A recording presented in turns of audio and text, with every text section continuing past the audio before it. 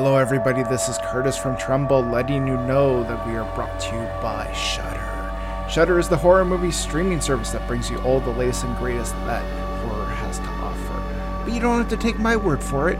You can use Tremble Pod, that's TREMBLEPOD, when you sign up for an account. This will give you a free 30-day trial on us, so you can check it out for yourself. With that said, let's get on with this week's episode.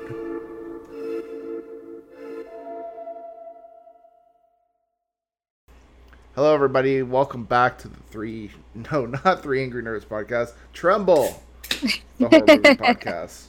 So I open a Coke Zero. Still no Steve. We're going to be like 4 episodes now in a row without Steve. But yeah, with me this is Taylor. How's it going, Taylor? It's going pretty good. How are you? Doing okay.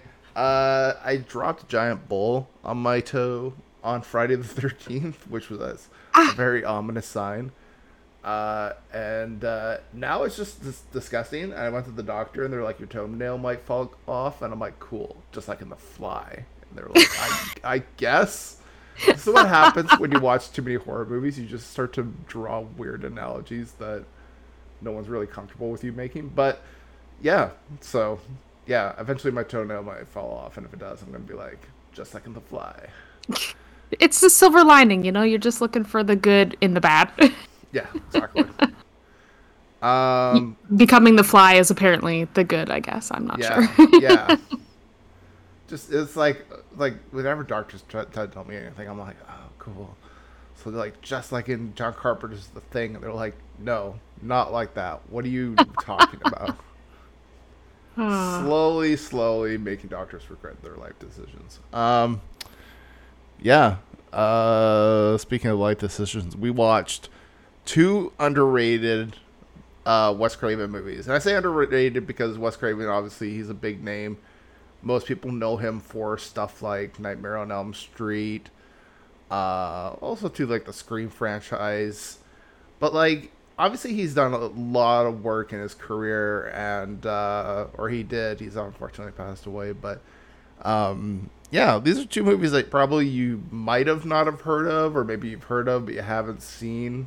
Yeah, the first one we're talking about is The Serpent and the Rainbow. It and the other movie we're talking about in the next episode, Shocker, came out like a year apart. It's crazy. The Serpent and the Rainbow came out in 88 and Shocker came out in 89. So Wes Craven's been busy. No rest for that guy. Yeah, that's a tight turnaround for sure. Yeah. He was probably like, listen, people make a Shocker. Let's just go for broke and make something quick and fast. But yeah, Serpent and the Rainbow. What's it about? An anthropologist goes to Haiti after hearing rumors about a drug used by black magic practitioners to turn people into zombies. So it's a zombie movie, but it's kind of supposed to be like a semi-realistic zombie movie. As realistic as you can probably get, but I mean, yeah, it even starts with a based on a true story, like, title card almost, and I'm like, what? And then it turns out it's mostly based off of a book that the author was not super happy with the way that they portrayed the things that happened in his book in the movie, because it was very Hollywoodized, like black magic type stuff, and not like the proper, like, hoodoo stuff that I guess is actually a religion or something in Haiti. So yeah, it's interesting. Yeah. This movie stars Bill Pullman, who he's kind of got like a few horror movies under his belt. He also did the Lake Placid in the 90s as well. So yeah, and he's always an interesting actor, I think. Because I know in like the 90s he was big, like Independence Day and other stuff like that. Like I think obviously nowadays he's a little less known. I think his son Lewis is probably more popular these days. But yeah, but yeah. Let's see here. When was the first time we watched Serpent and the Rainbow? Oh, I hadn't even heard of this, actually, until the podcast. This was a deep cut for me. So I watched it for the podcast this week. Nice. This is actually a first time watch for me too. I've heard of this movie. I've never seen it, but I mean, when I was looking, I'm like, I've seen Shocker, and I was like, oh, this is another kind of like well-known Wes Craven movie. I think I still prefer Shocker a bit more, just because Shocker's a little more entertaining, I think, than this. This has got some good moments in it, like some gruesomeness to it a little bit that I wasn't expecting. Yeah, and there's some crazy like moments and kills in this that are really insane, and yeah, it's still a really good movie. But it's definitely a little weird and wild, that's for sure. So yes. Yeah.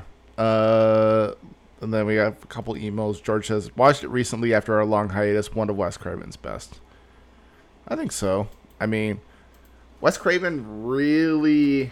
I mean, he made a lot of movies. I think we've covered another one of his other movies recently. Was it the one with the house? The People Under the Stairs. That's it.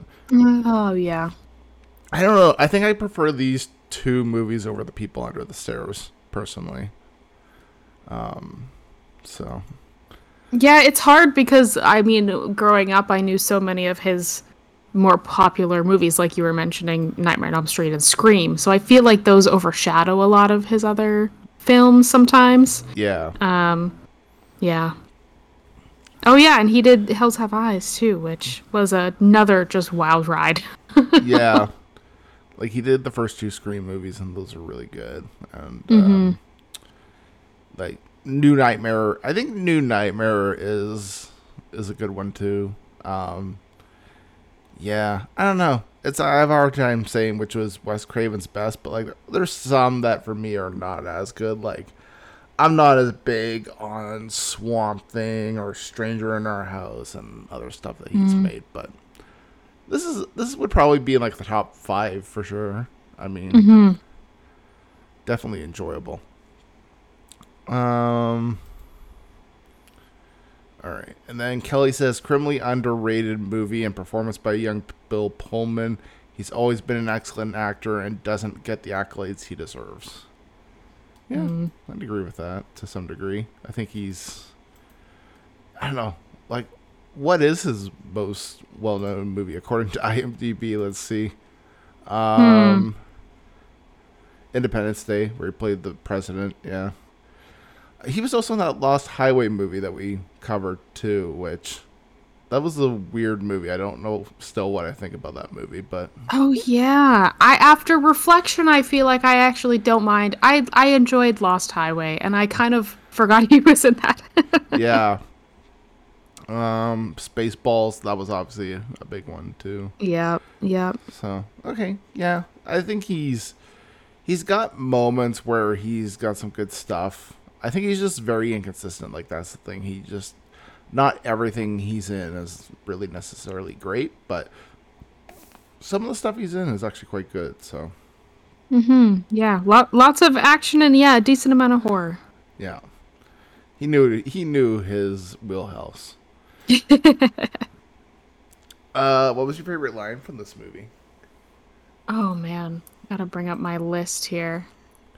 The one that I wrote down that stuck in my mind the most was when Bill Pullman and I don't remember the character. I think her name is Marielle, are in the graveyard, and she says, "The way Professor Schoonbacker spoke of you was as though you could walk on water. Now I know why. Shit floats." Yeah. That one was kind of out of nowhere too. Like, this movie seemed very serious, and that line was just so comical. It really stuck out and made me laugh. There's the line from Lucian says, "Whatever happens, death is not the end." Oh yeah, all that stuff was super creepy. Yeah. Or like when Dennis is saying, "Don't let him bury me. I'm not dead." It's like, yeah. Yeah, they really played on the getting buried alive fear, and then they put a spider in there just for extra creep factor, just to make you like, freak out a little bit. That was too. I don't like the being buried alive stuff. That stuff really gets me. All right. Best performance. I don't know. I think Bill Pullman. Yeah, I think so. I liked Mozart as a character. I thought his character was a lot of fun to go along with and be like a side character and things. Mm-hmm. But yeah, I think Bill Pullman in terms of performance, he just had more stuff to do on screen. And I didn't mind his character either. It hit a lot of those Hollywood beats, but he still got the job done, and I think that was pretty good. He had some help, but he got the job done. Also, like, Michael Gow was in this, and I think most people know him from Alfred and, like, a lot of the 90s Batman movies. So it was very weird to see him in this. I'm like, you're not Alfred. I don't know what to do. Maybe that means Batman's hidden somewhere in this universe. Yeah. The only thing I will say about Bill Pullman, I don't know if it's necessarily his fault, but I didn't buy the chemistry between him and the Marielle character. Yeah, I know that it's kind of that thing where they need to throw in some weird romance subplot for some reason, and so they make one of the characters a dashing young woman just to turn the main character's head, basically. Which unfortunately, yeah, winds up being pretty forced in many movies that they try and do that trope in, including this one. She could have just been a doctor. They didn't have to have like the romance scenes, you know. They could have just done the work.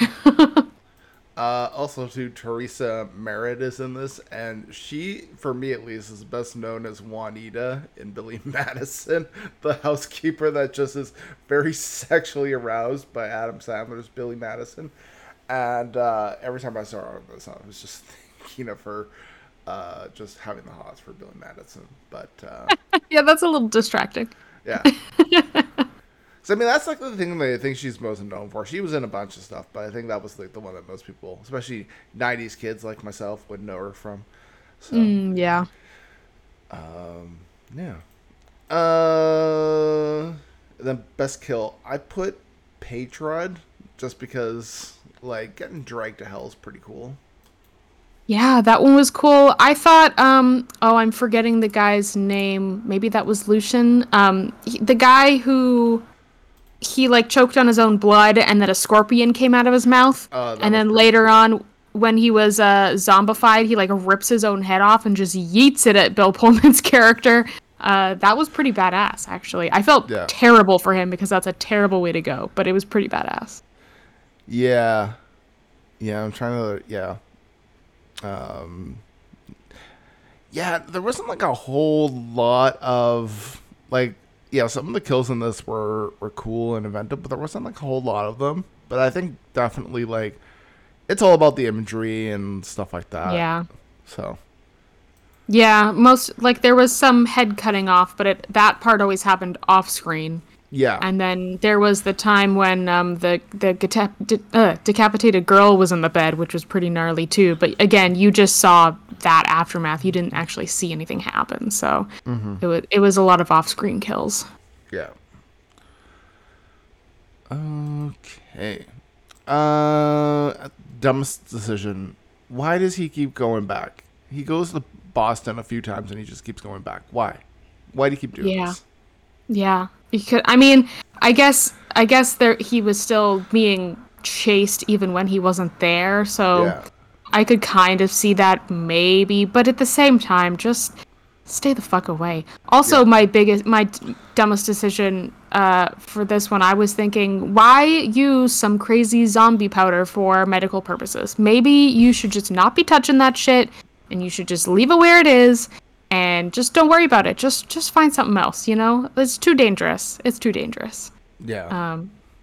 And then they leave the powder in a lab somewhere in the US too, and it's like, man, that if they had done a sequel, they totally could have done it about the powder starting to being used wherever their lab was in the US, and they could have went on from there and stuff like that too, but it just falls next to a vent and just next thing you know, everyone's a zombie.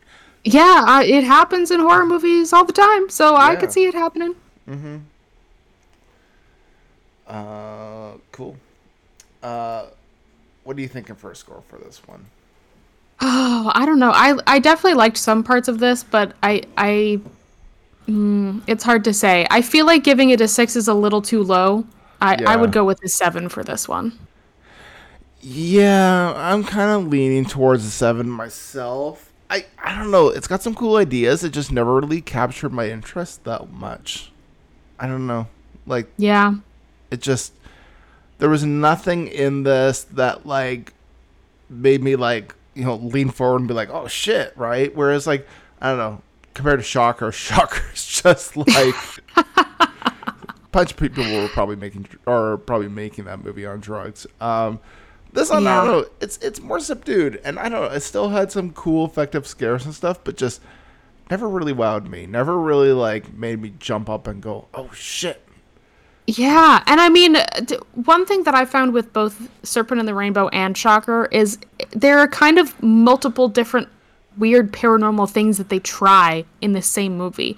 Yeah. So like for Serpent and the Rainbow, there's a little bit of voodoo and a little bit of magic, but then Bill Pullman's character also just gets like telekinesis at the end of it for some reason and can like use his mind for shit, and maybe that's supposed to be that leopard or whoever.